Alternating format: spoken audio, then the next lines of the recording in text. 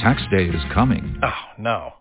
But if you sign up for Robinhood Gold's IRA with a 3% match, you can get up to $195 for the 2023 tax year. Oh, yeah. Sign up at Robinhood.com/boost by tax day to get the biggest contribution match on the market. Subscription fees apply.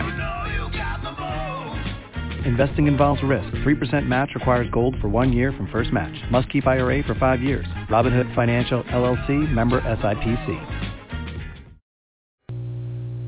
Blog Talk Radio. Hello, and welcome to New Business Paradigms, conscious commentary on business and society.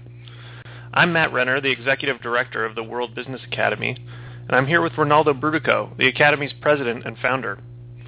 The World Business Academy is a nonprofit business think tank and action incubator dedicated to transforming the consciousness of business leaders, business students, and the public at large in order to inspire business to take responsibility for the whole of society. This podcast is designed to give the Academy's outlook on the economic, political, and ecological factors that affect our listeners. The first 15 minutes of the show today will be an in-depth analysis of current political trends that are crucial to understanding our global and domestic political situation. Please take the time to listen closely and rewind and listen again. This is an important explanation to absorb. In the lightning round today, we will discuss ways to protect your investments, including our outlook for inflation and energy prices. But first, Ronaldo, let's talk about your experience at the Inclusive Capitalism Conference and how you see it tying into the political trends we're seeing, and then we'll turn to other international news. Thanks, Matt, and thanks to all our listeners for tuning in. This next little piece is going to be about 15 minutes long, and I want to urge people, if they want to take notes, but they may want to just come back to our website in the next day or so when we post this show and listen to this again, because I'm going to cover some really, really fascinating global observations. And I'd like people to be able to follow them when I'm talking about them, but then to go back and refresh and look at them, because the implications of what I'm about to say are quite remarkable.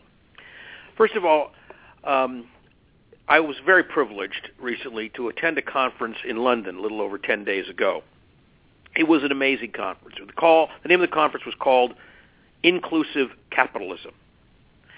And in a group of 300 people, we were all individually invited to come, specifically because the 300 of us were the ones they wanted in the room. And I was one of the very few representatives of the NGO community, meaning the non-governmental organizations. Everyone else, for the most part, in the room was a major participant in the international global financial system. And I was very honored that the World Business Academy was thought to be an essential player in that group. The meeting was convened by Lady Rothschild and the mayor of the city of London. It was also co-sponsored by the Prince of Wales Trust and by The Economist magazine. There was a rule in place which said that nobody could talk about what individuals said there. It's called the Chatham House Rules, except for the speech Christian Legrand gave, which I will refer to, and to paraphrase the speeches that were given by His Royal Highness the Prince of Wales. Prince Charles spoke for about 35 minutes. Christian Legrand spoke for about 40 minutes. President Bill Clinton spoke for well over 45 minutes. And Larry Summers, former Secretary of Treasury, spoke for over an hour. And the Governor of the Bank of England, Mark Carey, spoke for about 40 minutes. And in between, there were these fascinating panels. The meeting started at 8:30 in the morning, and it went till very late at night. I'm sharing that lineup with you. Can you imagine being in a room with 300 people where the speakers that day are Prince Charles, Bill Clinton, Christian Legrand, Mark Carey, Larry Summers, and the like. And I just found it an astounding thing to be present at. But here was why I'm sharing it with you. At the opening of the meeting, Lady Rothschild looked around the room and said, "I want to thank each of you for coming. It's extremely important you're here for what you're about to participate in. We are going to have privacy, so you'll feel free to discuss whatever you want. But as we start this meeting, you need to know that there's over $30 trillion sitting in this room today." Now, to give you some perspective, $30 trillion is roughly half of the global GDP. It's an awesome amount of money. The only way you can get $30 trillion in the room is the way they did it, which is to have the heads of these sovereign wealth funds like Norway and China and every conceivable sovereign wealth fund that is large was there. I mean, it was an astounding array of wealth in the private capital system. I mean, the sovereign wealth fund of Singapore was there. I mean, it just went on and on. The most well-regarded pension fund in the nation of Canada, that the Ontario Teachers Fund, which is represented heavily there. So there was an amazing group of institutional players. Now let me tell you what the conference was about. Christiane Legrand read from Das Kapital by Karl Marx, in which she said, Marx wrote, and he did, that the seeds of capitalism's destruction is sown by the fact that the rich will choose to get richer, and as they continue to do, the poor will get poorer until ultimately the gap becomes so wide that you have class warfare. She said we are on the verge of that type of a potential collapse. Now, when you talk to people with $30 trillion and you use words like collapse, you are intending to get their serious attention. And what she said was, it is our job in this room to begin really with extraordinary energy now to prove that Karl Marx is wrong, that capitalism will not collapse of its own weight. She said, however, for us to do that, we must begin to close the gap between the rich and poor. She looked around the room and said, everybody here is plenty rich, and there's no reason you won't get richer. But what you have to do is you have to bring everybody else along with you so the gap between rich and poor starts to close, even if you yourselves continue to get richer in the process. And you, out there in the seats, who represent $30 trillion, you have the most to lose if we don't fix the system, the most to gain if we do. So it's up to you to fix the system. What are the three things we have to do? We have to close the gap between rich and poor, and we have to do that immediately because the populations of the Western democracies are on the verge of revolt. I'm going to come back to that in a moment. The second thing she said is we must absolutely complete the reform of the banking system, which led to the Great Recession, which has not been adequately reformed yet, which is still not reformed, and we will complete that by November of this year, she promised. And she said, I have an agreement between the International Monetary Fund, which she runs, the Bank of England, who the governor of the Bank of England spoke at the end of the day to confirm his assent, and by the European Community Bank, that we shall impose banking standards beyond Basel III regulation, and we'll do that by November of this year. Interesting to note, she did not mention the Fed in that list, and she doesn't think she has to, because if the ECB, the European Community Bank, and the IMF, the International Monetary Fund, and the Bank of England all agree to these new standards, every major bank in the world will have to go along, whether they like it or not, and people with arrogance like Jamie Dimon notwithstanding. So we see this issue of bank reform as critical. And by early the following year, we will end the threat of too big to fail. We have developed a system for unwinding banks that need to be unwound without it ending up as a taxpayer burden, and those regulations will be in place shortly as well. So my message to you in the room, she said, was further resistance by the banks would be futile. Actually, it would be counterproductive. So what she was doing is she was saying to the people who are the principal shareowners of the banks and the principal depositors of the banks, you need to get the banks to come in line and start behaving, and we're going to put the regulations so you're better off if you do than if you don't. Number two, she said what we have to do, number three rather, so close the gap between rich and poor, reform the banking system, including too big to fail, and number three, we have got to deal with climate change. And she went on to say that climate change is a far bigger crisis than people are reporting in the press. Far bigger things are happening all over the globe. It's a huge destabilizing influence. And she went on to say every single decision any corporation makes from this point forward must have climate change as part of its calibration, of its calculation. Interestingly, within 10 days after that statement, less than 10 days, about a week later, Lloyd's of London, the first insurance company, and one of the most prominent in the world, said that they will not write another policy again, ever, where climate change is not taken into consideration as a factor. That's how fast it works when the head of the IMF warns the business community of what it needs to do. Now, that is an astounding set of remarks to deliver to the 300 wealthiest people on the planet. So this is the top 1/10 of 1%. As you all know from listening to these podcasts, this is the Academy's agenda and has been since 1986.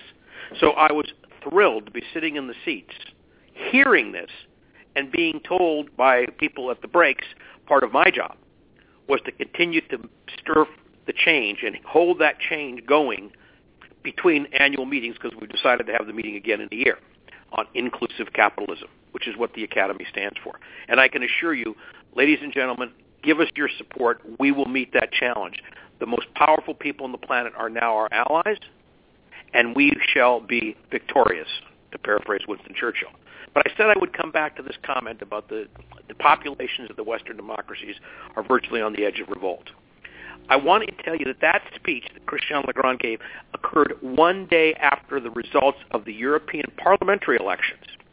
And those elections the day before revealed the following things. One, the nation of France overwhelmingly decided to back an extremely right-wing party headed up by a woman named Le Pen, which with an anti-European agenda.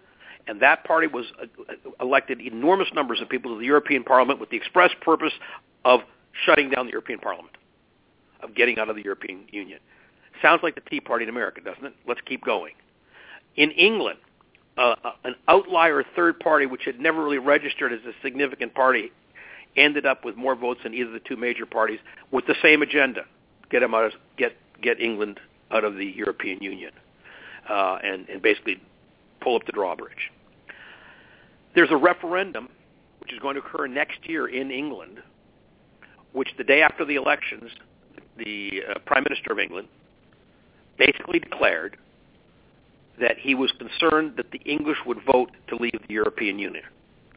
I believe the parliamentary elections was the reason he made that statement. In addition, the country of Scotland has a referendum scheduled. I think it's for later this year, actually, or very early next year. And that referendum is to see whether Scotland wants to leave the United Kingdom. So the United Kingdom is thinking of leaving Europe, and Scotland's going to be leaving the United Kingdom. So we're seeing a dissipation, a breakdown of government structures. Now here's where it gets interesting for people in the United States. In the United States, Eric Cantor, 2 days ago, lost in a primary. So in the history of the United States Congress, we've had a majority leader since the late 1800s. Never has a majority leader of the Congress ever been defeated in a primary.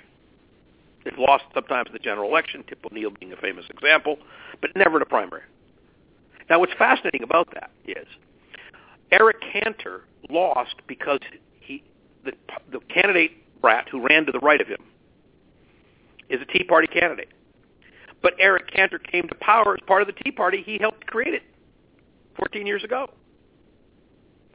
So what happened is, and who showed up to fan the flames of discontent in his so-called safe Republican district?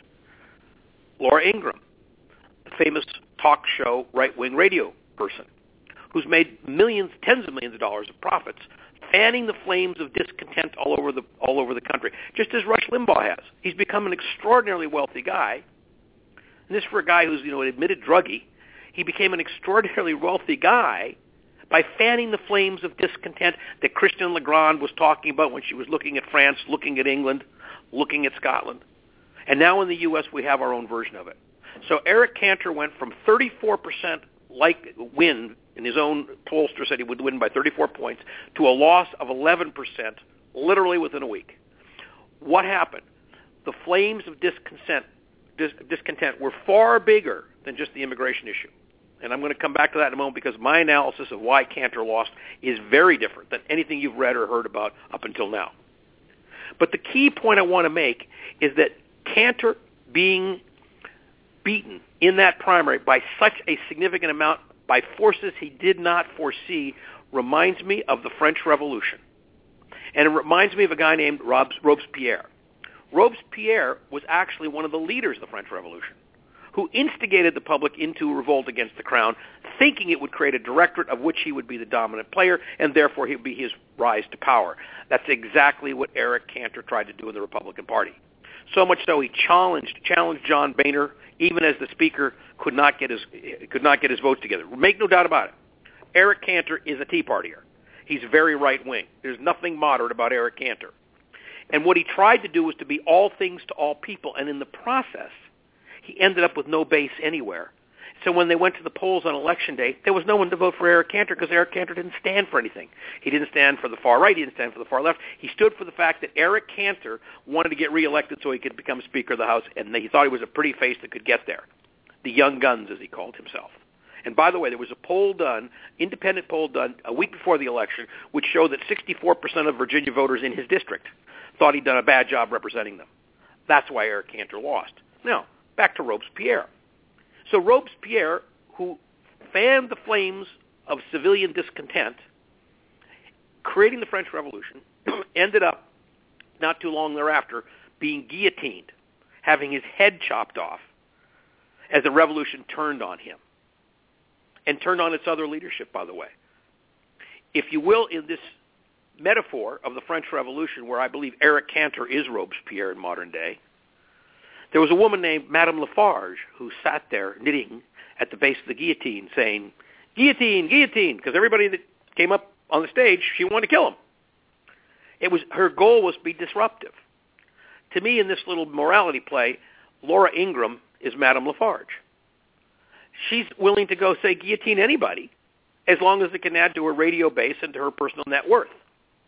So I believe the rabid right-wing talk radio machine, which has become incredibly wealthy and incredibly powerful in this country, and has become incredibly influential, way beyond anything that is merited, they are in evidence, and the example be Laura Ingraham, and the fact that she turned up a month ago and said, guillotine Eric Cantor, let's get rid of him.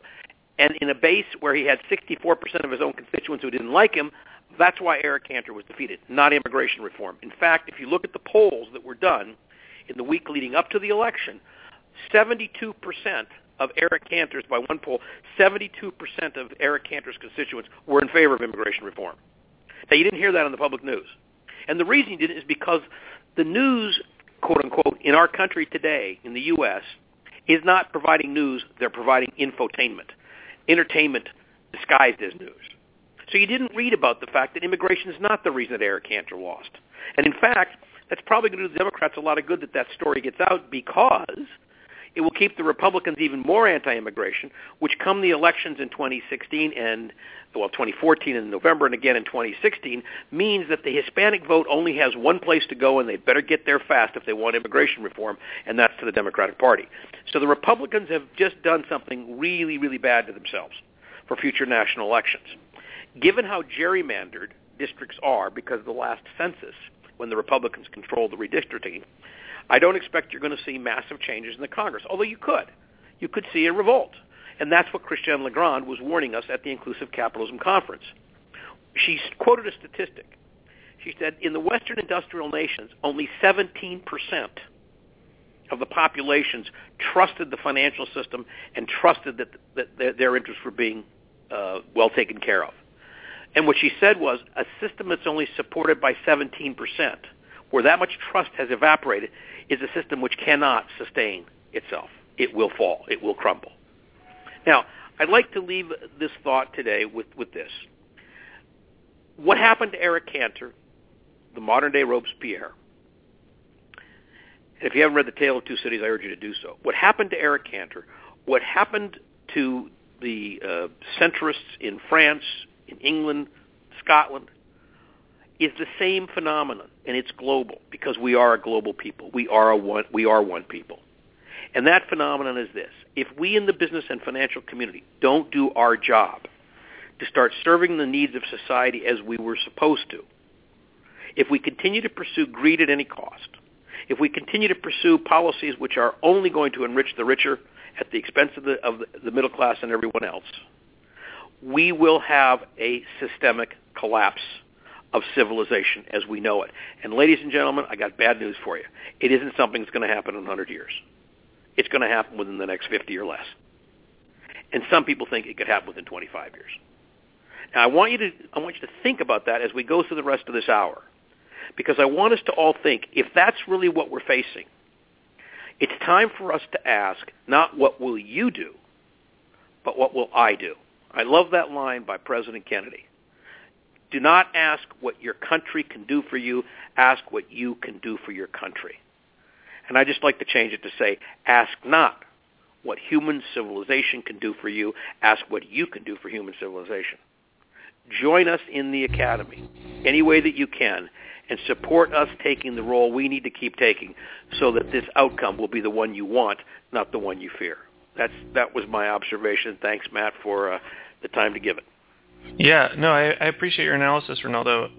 And on that note about joining our efforts, one important way you can join with us is to actually make a financial contribution.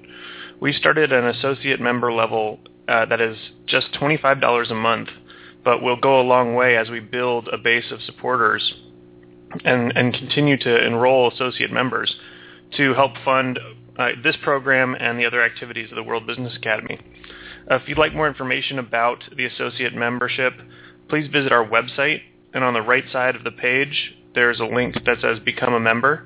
So go to worldbusiness.org and click on the Become a Member link, and you'll find out more about that. Also, if you have any questions, please email into info@worldbusiness.org. Again, that's info, I-N-F-O, @worldbusiness.org, and we'll be happy to help you.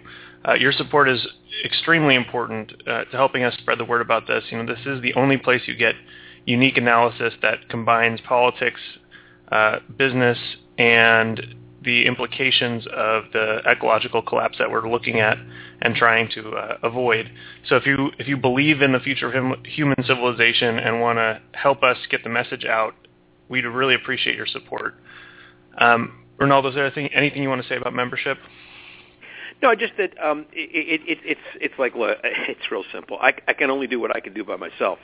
But as part of a team, which includes everybody who's listening to this podcast, and by the way, I hope you're sharing this podcast with other people. I hope you're giving people an opportunity to hear an alternative point of view, which has a lot more rational, fundamental sense to it than most of what's out there in the so-called news media. I hope you're sharing it. I hope you're willing to put up at least $25 a month to keep us going, so that I'll be in that room again next year with those type of luminaries, advocating for the policies which they are now echoing, and helping to change the world, which really needs to be changed quickly. I'd like to say we have a limited amount of time on our hands, but ladies and gentlemen, we don't. We're running very short of time now. And that's true both from a climate change point of view. It's true from the point of view of the amount of systemic collapse. You know, I'd like to just talk for a second about Iraq, Matt. So were you able to send that article out to people with the show's announcement today? The article will be in the show notes that we release with the podcast today. Okay. So the article I'm referring to, folks, is an article I wrote in 2007, so 7 years ago, well, actually more than 7 years ago now, and it was entitled Iraq, Exit from a Quagmire. And in it I quoted the first king of Iraq in 1932, Faisal I, in which he said, "In this regard, with my heart filled with sadness, I have to say that it is my belief that there is no Iraqi people inside Iraq. There are only diverse groups with no national sentiments." I quoted that, and in the article I went on to explain that there's no such thing as the country of Iraq. It was created basically by a whim of Winston Churchill on a map of the region, which he'd actually never been to at that point, for the convenience of where to put oiling stations for the British Navy. And in it I said in the article that there are basically three countries in Iraq: Kurdistan, Shiistan, and Sunnistan. And I said as soon as the U.S. realizes this, they'll create a division of these three countries from Iraq, so it'll go back to where it was, and each one will be happy living on its own, and you won't have an internecine warfare that would kill each other off. That has happened indirectly. Kurdistan now exists, and it's safe. It's got major oil companies all over the place. It's growing larger every day. It just took over the city of Kirkuk, which it's wanted for 3 or 4 decades. And it's got a stable army. It's got a stable civilian structure. It's got a two-party system. It's democratic. It's perfectly stable, and it's got a big chunk of Syria, which it's claiming, by the way, which it hasn't invaded yet, but it's got it. It's got a big chunk of Turkey, which it wants to claim, which it has not physically claimed yet, but could. And it's got a big, big chunk of Iraq and a tiny bit of Syria. Now, and Iran also, right? I said Iran, yeah. It's got a bit of, okay. It's got a chunk of Iran. In fact, the piece of Iran, just for people who are curious, the piece of Iran that they have is actually a special Kurdistani province in Iran. I mean, the Iranians were smart enough to realize they needed a certain amount of self-rule or they wouldn't be happy campers. And so they're actually not at war with the Iranians because the Iranians gave them most of what they wanted for the time being. The Turkish government has been fighting them like terrorists all these years, which is silly. They're just it's a border war, and the Syrians, of course, have abandoned northern Syria where the Kurds are because the Kurdish army is much stronger than the uprising and stronger than the central government, and of course now it's grown its size, its footprint to more Kurdish communities in the country of Iraq. Now, I want you to read that article, folks, when it comes out with the show notes, and the reason is the logic behind that article written 7 years ago was absolutely accurate. What it predicted absolutely came true. And why I'm so proud of it is because I want people to realize that the conflict between the Shia and the Sunni, which is going on in Iraq and in Syria, that incredible conflict that we think of as a Syrian, Iraqi, and maybe eventually an Afghanistani and Iranian conflict, that's been going on for 1,400 years. That started with the death of Muhammad. On his deathbed, there was a general and his nephew. The general basically said, I'm the heir to Muhammad. The nephew claims that Muhammad said to him in the presence of the general, here's my heir, which would make sense because in those days, the lineage of kings or caliphs in those days, the caliphate was the kingdom for a Muslim, the caliphs would turn their kingdom over to their nearest kin.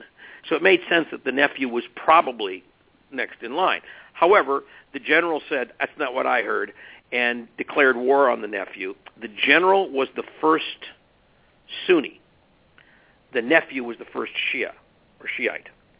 And they have been at war since then. There's an excellent book, if you really want to know about it, I quoted in the article, called The Shia Revival, which talks about how the Shiites has been the underdog of the Arab community all these years and how, in fact, they're now coming into their own power.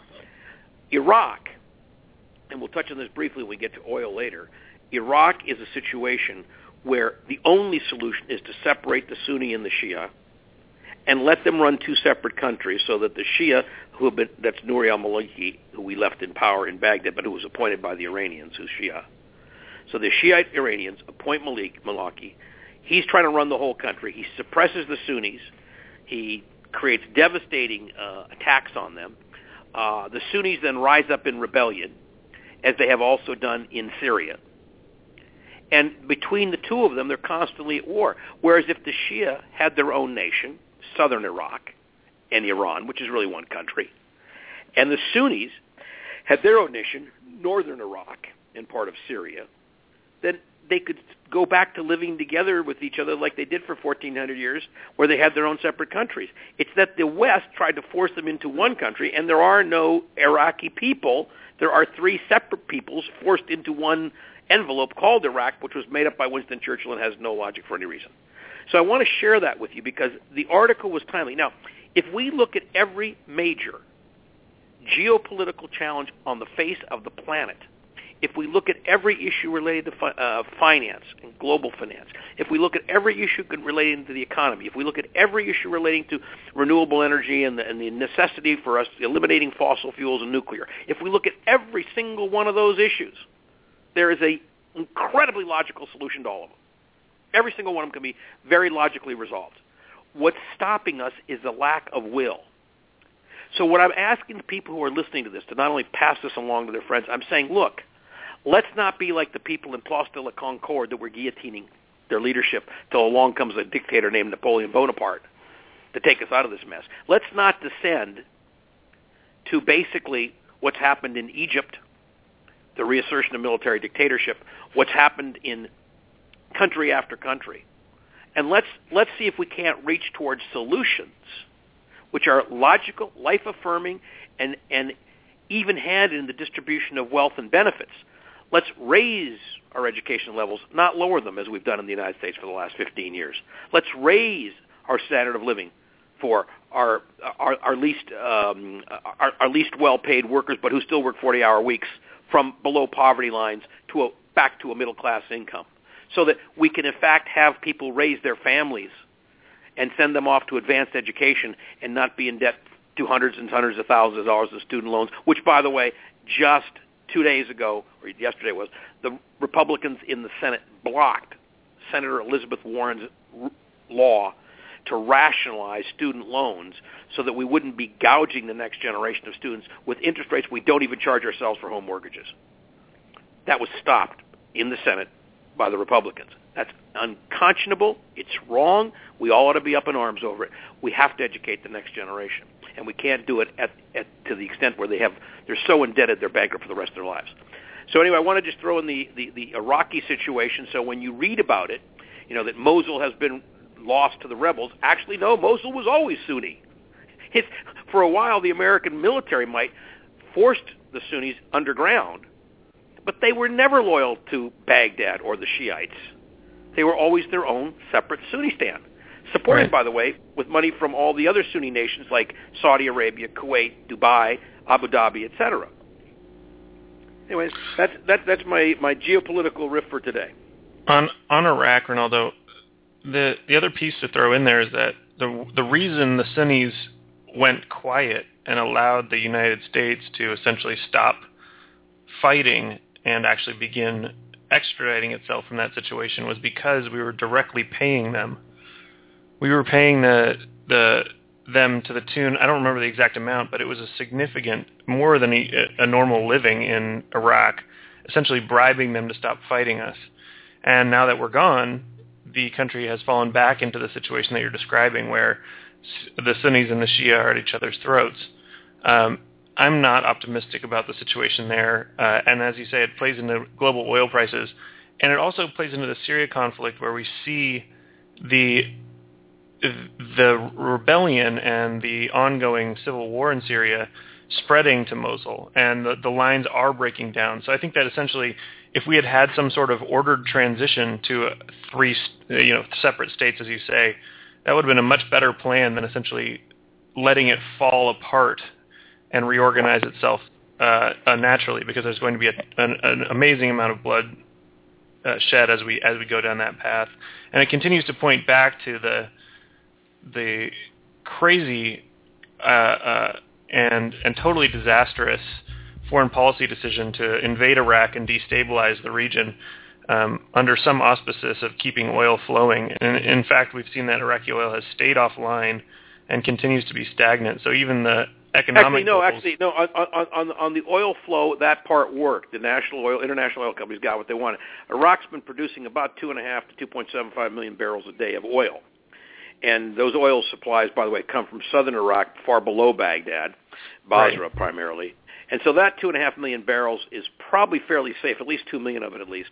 But it's not near its potential of where they thought Iraq was going to be, the second Saudi Arabia. No, but I think that the goal of the oil companies, which was to get that oil flowing for them because they couldn't get it from Saddam, the international oil cartel basically won the Iraqi war because it got what it wanted. And if you look at the companies, for example, 7 major oil companies are in Kurdistan right now and are drilling like crazy, and they're on their way to 1 million barrels a day, I'm pretty sure, in Kurdistan. And if you were to consider Kurdistan a separate country, which the Kurds do, and frankly I do, that is probably the 6th largest oil reserve batch in the world right now. So we're talking serious oil reserves are coming out of the Kurdistan. It's very stabilized. There's no war going on in Kurdistan, and there won't be because their army's quite effective. The reason why the army of Basra, the army of the Baghdadis, the Malikis, the reason they fled when Mosul was attacked is in part because of the corruption of Baghdad. I mean, we went along with Iran appointing the guy who would run Iraq, even though we'd had this huge fight. And it was amazing. So we turned it over to a guy who's corrupt, who's Iranian, supposedly our enemy, and we walk away expecting that by some miracle it's going to hold together. What were we dreaming? Of course it wouldn't hold together. That was obvious, and that's what this article said in 2007. Now, I'm not the smartest guy in the world. There's got to be guys much smarter than me in Washington somewhere who could have figured this out themselves. No, seriously. I know you're generous. I've lived in D.C. I'm not sure about that. My point is there's solutions to this stuff which you don't have to be a genius. You just have to be willing to be thoughtful and, frankly, be neutral. Come from neutral. Just look at the data. That's the big difference. Everyone in D.C. has an agenda. And, people used to refer to Paul Wolfowitz as the smartest guy in D.C., which is shocking in retrospect. I pulled the numbers, and you're right. At the time, by the way. I mean, it's amazing. It's unbelievable. But that's, and your point about the media is well taken, that essentially the inside the Beltway media is its own animal, and all they care about are the ins and outs of Washington politics, which never make any sense and are just full of incredibly cynical assumptions. So that reflects in their reporting. They never zoom out and take a look at the whole picture, and that's one of the great things I think that we do on this show. So thank you for that. On the international front, there's more to talk about here, Ronaldo. We had talked about India and the new prime minister there. Number, Matt, what number did you pull? What number did you pull? You pulled some numbers. What number? Oh, I was looking at the Iraq oil output, and it looks like it was just 2012 when it went back over the 2000 peak. So in 2000 they had 2.57 million barrels of oil, and in 2012 they got up to 2.98 million barrels. And I think 2013 is probably higher than that. But you're right. So they are now back on track above pre-war production, but that just started in 2011. Okay. Would you like to talk about the new prime minister in India? Does that make sense to do now? Oh, yeah. Narendra Modi. So Narendra Modi is the new prime minister of India. This may be the most exciting thing that's happened since Gandhi died in 1949, 48. Modi was for more than a decade, I believe, was the head of the most successful advanced province of India, Gujarat. He is a Hindu nationalist. He has been a lifelong celibate. He is what some people in the Hindu religion would call a sannyasa, meaning a renunciate. He doesn't choose to have individual power and wealth in the conventional sense, or even a family. In fact, said the reason he would never marry is because he didn't want to be conflicted between providing for his family and providing for his country. He's an interesting character. I was nervous because there's been some talk for many years now about, there was a pogrom in Gujarat where a couple thousand Muslims were killed, and some of the blame was laid at Modi's feet. And so I was very curious when Modi started looking like he might be the next prime minister of India. Remember, 858 million people, I think, are voters in India. I mean, it's by far the largest democracy in the world. And when it looked like Modi was going to win, I called some very close friends in India who are impeccable in terms of personal integrity, and I asked them, what do you know about this guy Modi? And what do you think? Because I'm wondering, was he responsible?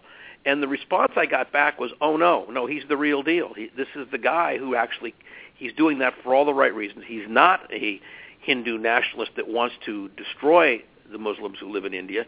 To the contrary, he's a Hindu nationalist that wants India to succeed as a nation. And you're going to see some wonderful things with this guy. Well, I had that phone call, serious phone calls and emails, before his inauguration, and was delighted to see his first official act is he invited the Prime Minister of Pakistan, India's longtime enemy, the former, basically half of India that split off. He invited him to the inauguration, and to the Pakistani Prime Minister's credit, he came. Modi's first couple of weeks in office have been really exciting.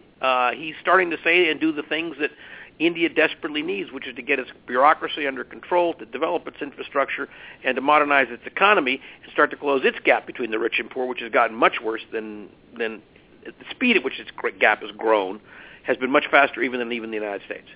So I'm really excited that the largest democracy in the world has apparently elected somebody who wasn't just named the right name, because up until now, India's basically been ruled by one party, the Congress Party, and which was started by Gandhi and Nehru, and they've really, they've gotten tired over the years. They've produced numerous prime ministers, and they've controlled the politics of India. And like any institution that got too old and too calcified, they stopped being relevant. And it's great that Modi is there in charge now.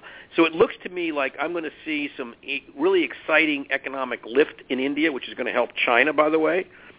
China recently did a very smart thing in my mind. They're taking some flack. I think it's inappropriately being stated that China's spending on infrastructure could lead to a rise in the debt bubble. Totally false. China's doing exactly what it needs to do. They're very smart. They're trying to take the air gently out of the housing bubble, which is a bubble. They don't want to collapse, but it's coming down fast. and they're taking and putting a lot of money into infrastructure, so the people who used to be construction workers on tall buildings are now building more roads and highways. And just to let you know how fast infrastructure can produce economic gains, China went from having no high-speed rail to having the most high-speed rail of any country in the world by far in 10 years flat. That high-speed rail, according to some friends of mine who just took it between Shanghai and Beijing, is the most efficient, comfortable, and effective way to transport people and goods between those two cities. So it's infrastructure, as we learned in America when we built the railroads that linked the East and the West, as we learned in America when we built under Eisenhower the interstate highway system. Infrastructure, when you do it right, becomes an extraordinary catalyst to economic activity. That we have delayed and avoided infrastructure building for so long is quite remarkable. And one of my favorite news commentators, Jon Stewart, certainly the funniest one, commented on a show just 2 nights ago that we've got all these veterans coming back from Iraq and Iran, from Iraq and Afghanistan, and they're looking for jobs, and they're trained because they were trying to rebuild. We tried to rebuild Iraq, as you recall, and getting blown up while we were doing it because the people there didn't want us there. Why don't we have them do the same thing in America? Why don't we build the infrastructure in America that we spent $3 trillion trying to do in the Middle East? So I think John's point is really well taken. If we bring the soldiers home and we give them really good middle income and above jobs, we'd be doing now for our current military what we were smart enough to do after World War II. Time to do it again. And infrastructure would be the way to go. So I see China's infrastructure spending is a good thing. I do not think it's going to be creating an inflationary spiral. I think it will help to offset the housing bubble. I think with India's new election of Modi, it will lead to more strength and more economic growth for those two nations. It will feed China, and China will feed it in turn. And I think it bodes very well for the global economy for the next 2 to 5 years. Ronaldo, another actually infrastructure-related concept that you asked that we include on today's show is the construction of an ocean thermal energy conversion, or OTEC, platform in the Marshall Islands. Do you want to comment on that? Yeah, I'm really delighted. I don't think it's actually been formally signed. It's been announced but not signed. I know one of the participants in that, two of the participants in that. It's being done by a gentleman who's in his mid-80s named Mr. Yi, who's one of the foremost civilian platform constructors in the world. He built a platform for exploration of in cold areas made out of pre-stressed concrete, which 40 years later is still in use today in the Arctic. I'm against Arctic drilling, but it's amazing that Mr. Yi's floating barge is what they have to use because it's so strong and can withstand ice being formed around it and it doesn't get crushed. Right. Mr. Yi has proposed to build a barge, which is going to be installed off the Marshall Islands. Now, that's important because the Marshall Islands is going to sink beneath the ocean waves, certainly within the next 20 years. So it would be a shame to build a plant that's going to cost several hundred millions of dollars and have to abandon it when the ocean takes it back. Because it's built on a floating barge, which also makes it more efficient because it can be in water that's very, very hot at the bottom of the top of the ocean near the equator, and very, very cold at the bottom, 3 miles or more where the pipe goes to pulls up the cold water. That difference between cold water at the bottom of the ocean and hot water at the top of the ocean is called ocean thermal energy conversion, meaning you take the temperature differential, and as the temperature gets warmer as you go to the surface, liquid ammonia typically is released, and it becomes more and more of a gas and thinner, and rises faster and faster until it gets to the top of the arc, and it starts turning the turbine blades. And as it turns the turbine blades to create electricity, it gets cooled enough to start falling down the other pipe, and as it starts to fall into cooler and cooler water, it becomes liquid again at the bottom, and then they repump it like a giant radiator. That technology was working effectively in the 1970s, and it was disassembled by basically, the story goes, which I think is true, that Bechtel told the federal government to take it apart because it was going to conflict with their desires to build nuclear energy in the 70s, and therefore it was too good a technology to leave in place, and that the government should take and dismantle it, which they did. Now, what's fascinating is the excuse they gave is that it wouldn't be efficient if oil wasn't at least $40 a barrel. Well, as you know, Oil hasn't been $40 a barrel in a very long time, and it was sitting today, West Texas Intermediate crude was sitting at $105 a barrel today. So this thing is economic at $40 to $50 a barrel, but it's still never been put back online by the federal government. The first new plant ever is coming online in the Marshall Islands when that agreement is signed. It's amazing. It really is. And, we are strong believers in the technology at the Academy because we see it as a potential mechanism for creating renewable hydrogen and renewable energy that is much needed for California and the whole planet. So we'll be watching that one closely and report back when we hear more.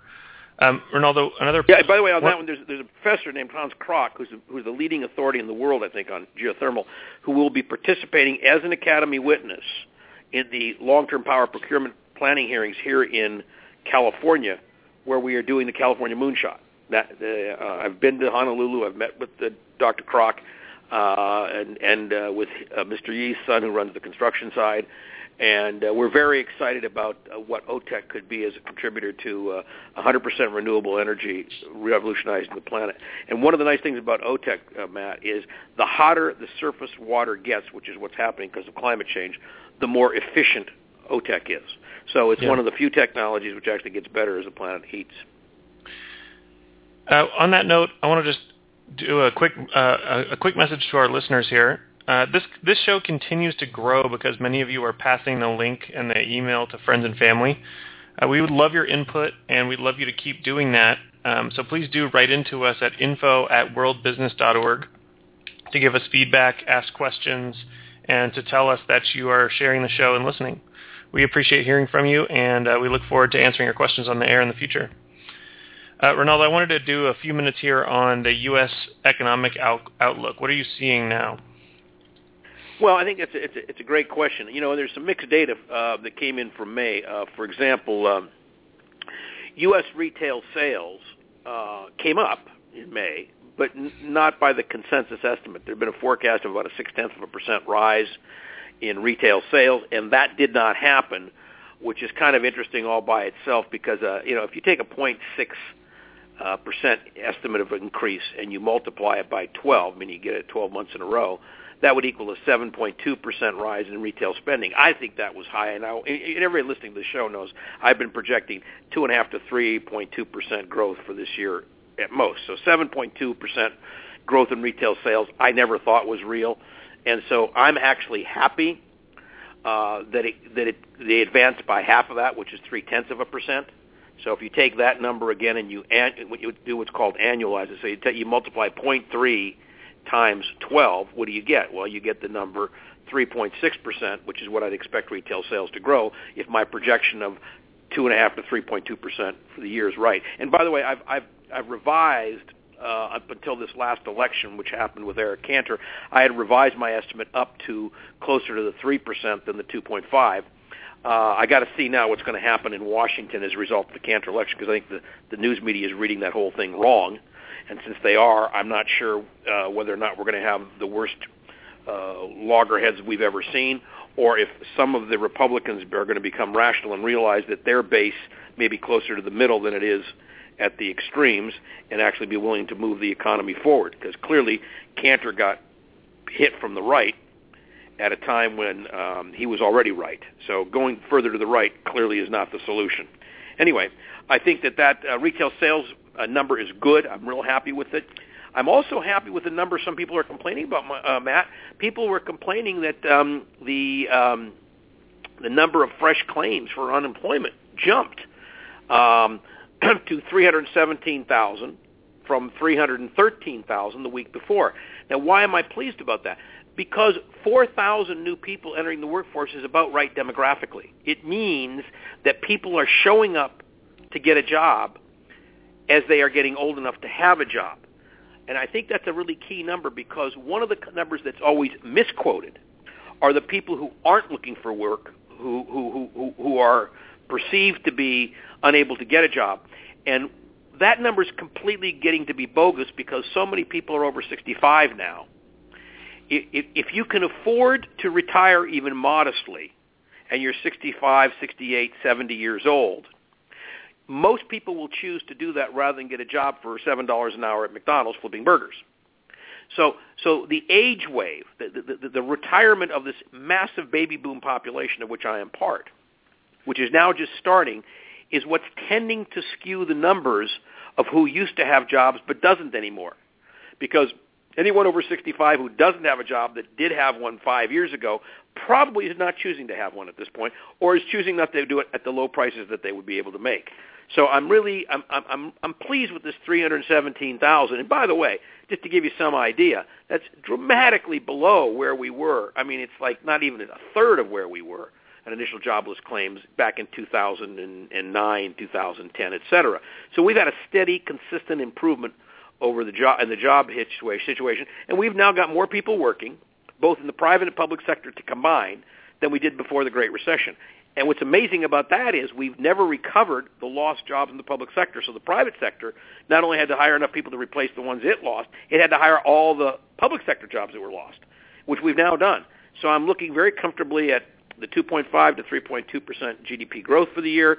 I think it would be closer to 3 if the Republicans don't go crazy. If the Republicans go crazy in Congress, who knows what's going to happen. I'll have to look at it when it happens. But that's where we are today. Other things on the horizon in the economy, clearly inflation is starting to pick up steam. It came out in the Manufacturing Purchasers report about 2 weeks ago. It also came out, it looks to me like it's a healthy thing that you've got places like Seattle that have pushed the minimum wage to $15. California's pushed it to 10.5 over a 3-year period. Other states are doing the same thing. So what you're going to see is more and more states passing a livable wage, or at least a higher wage, which is approaching livable. And I want to say this to everybody listening. You know, folks, the United States is so wealthy, it is inconceivable to me that we would have a country where somebody could work a 40-hour week and be below the poverty line. That is morally offensive. It's also bad economics. It doesn't make sense economically, because if the 1% makes an extra $1 million this year, they're not going to spend that $1 million. They're just going to buy something. Whereas if the bottom 75, 80% makes an extra $10,000, they'll spend every nickel, and that will cause the economy to grow dramatically. So raising the minimum wage, good thing, leads to much stronger economic growth. I believe we're going to see some modest inflation. I believe what the oil companies are doing right now to manipulate oil prices will cause additional inflation, no question about it. And do you want me to just explain what they're doing to manipulate oil prices? Yeah, that sounds good. We can go into oil here. I have it in the lightning round as well, but we can do it now. I mean, it's real simple. So the price of oil for Brent Intermediate, which is the North Sea, is now over $112 a barrel as a result of Iraq. It just went up $3 more on Iraq. West Texas Intermediate is around 105, as I said earlier. So you still got a $7 spread, which is remarkably high, given that the cost of transporting between the two is less than $7 a barrel. And what's going on is simply this. The oil companies, although there's been not one drop of oil lost in Iraq from this Mosul issue, the oil companies are using fear to raise their prices on the barrel of oil. Saudi Arabia and Russia are cooperating because both countries survive on the price of oil. And when it gets to $112 a barrel, that means $12 of profit that Putin can spend as opposed to the $100 he needs just to keep alive. The Saudis are the same way. They need $100 a barrel just to break even. So that last $12 is really, quote, profit, pure profit, which they can then put into their sovereign wealth funds in Russia and Saudi Arabia. So what you're seeing is another massive theft from the global population. There is no reason on earth why the prices would be that high. And the oil companies point to instability and loss of full production in Nigeria. That's a story that's 15 years old. They point to, they don't ever talk about the increased pumping out of Kurdistan, by the way. They never talk about the amount of oil that's coming online in other places. They always talk about Venezuela. So what they do is they fan the flames of discontent, just like Madame Lafarge in the French Revolution, just like Graham did in Decanter, right? And Ingram, rather. And what they're doing is using that fear to drive the price of oil up, so they suck more money out of the global economy, which then impoverishes all of us because we have to pay for it, and we lose the spending power. So every time you spend $1 on a gallon of gas, you're losing $5 that could have gone into the domestic economy just to enrich some petro countries or petro oligarchs. So my goal in this comment is to tell you that you may see some temporary rise in oil, as we just saw today.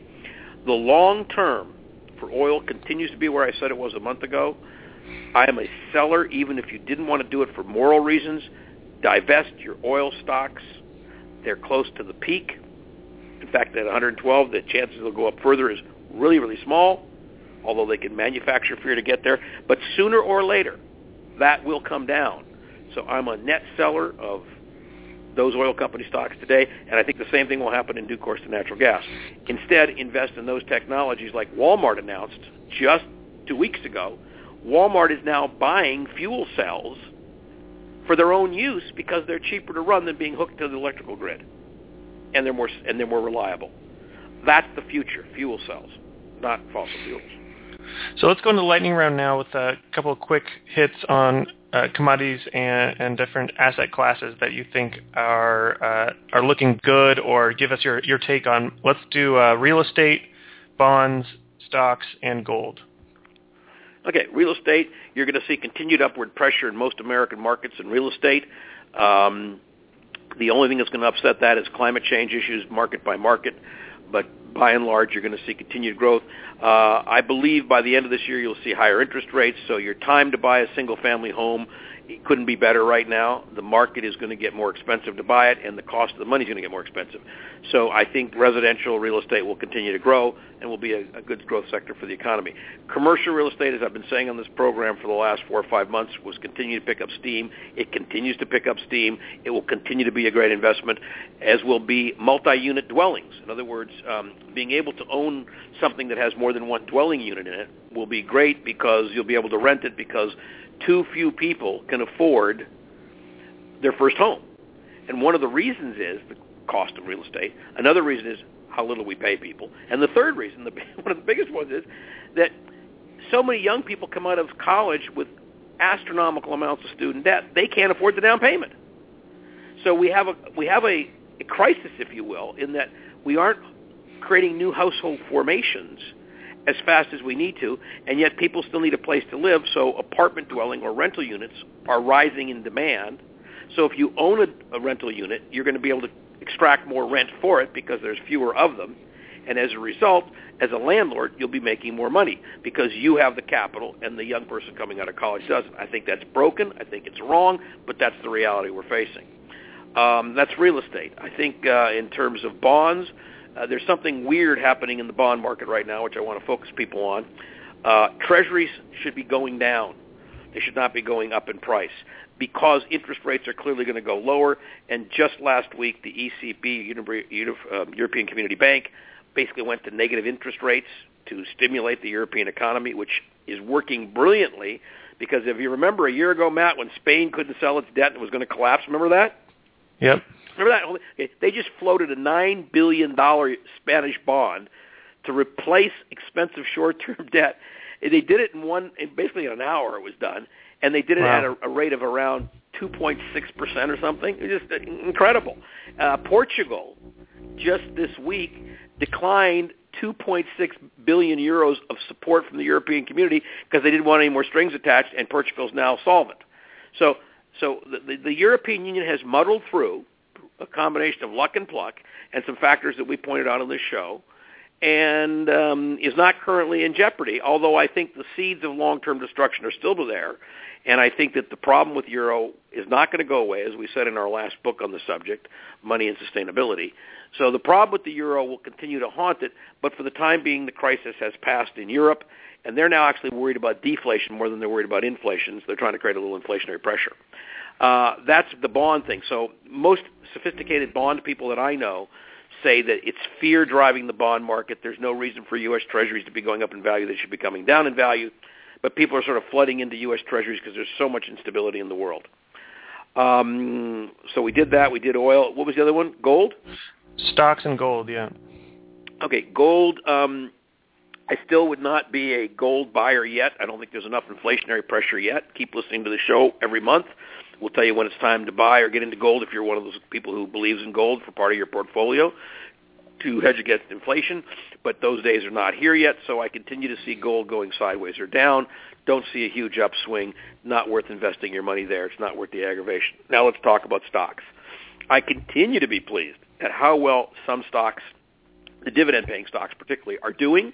I think they will continue. By the way, on the World Business Academy Advised Fund that we announced last month, Matt, yep. I just found out yesterday that the fund is really reflecting what we're saying on the show. So there's an extremely less than 10%. I said bonds. It turns out it's around 7% and dropping, and those are just petering out as we replace them with other things. We've had a really good. We don't own a single fossil fuel stock directly in that fund. We're getting good returns. If people are interested in participating in the Business Academy Advised Fund, it's run by a company which I have tremendous respect for, First Affirmative. That fund is personally supervised by the chairman of the board and CEO of First Affirmative, George Gay, and he's assisted in that by Steve Sheath, the president of First Affirmative. I talk to them at least once a month to update them on Academy economic and macroeconomic principles. A couple people called in from our last show interested in putting money with that. We will put them together with First Affirmative. The World Business Academy does not receive a penny in sponsorship or any economic benefit whatsoever from putting people into that First Affirmative fund. I'm grateful that George decided to build a fund that basically incorporates the values I talk about on the show, the fundamentals of the economy, and invests people's money even when they don't have a ton of it. They invest it in ways that I believe will grow, and it is growing. The goal for that fund is to preserve capital and to grow at 3 to 5% a year. So in a world where you get 1% if you're lucky, 3 to 5% is real good. And I'm delighted that they're doing it with stability, with a great balanced portfolio. They're great guys. And I've put some money with them there on the fund. I think, my savings, I recommend everybody do the same on this show. And we'll be happy to put you in touch. Call our office or send us an email, and we'll get you in touch with the people at First Affirmative to do that. Again, we are not a broker-dealer. We are not receiving compensation for this. We are not getting a commission. They're not even a sponsor of this show, although I think they should be. They're not a sponsor of the show. So there's no economic benefit coming to the Academy. We're strictly doing this as a public service, so you'll have a safe place to put your money with people I trust with mine. The last one is stocks, and I'm pleased to say, as I said in the show previously, we've continued to beef up on our stock portfolio in that fund. We like dividend-paying stocks. We like them for two reasons. First of all, you can get a nice 3% or more dividend from a number of companies that are stable, solid, been doing it for many decades. We think that's great. We also like it because as inflation picks up, which it will eventually, the stock market is likely to continue rising to beat inflation. And as the stock market continues rising in minor ways, it's not going to be big spurts, but it'll be just continually moving along. What you'll see is that those dividend-paying stocks will continue to grow in the capital appreciation as well as the dividends. So I'm real happy about that, and I'm glad that the fund's doing so well, and urge everybody to contact us who'd like to be a participant in it, and I'll leave it at that. Anything else, Matt? Thanks, Ronaldo. A great show today. And on behalf of the World Business Academy, thank you for listening. We'll be back next month with another episode of New Business Paradigms, conscious commentary on business and society. Send us your questions. If you got something you'd like us to focus on, we love hearing from you. And please tell your friends. Thanks for everybody for listening. Thank you, Matt.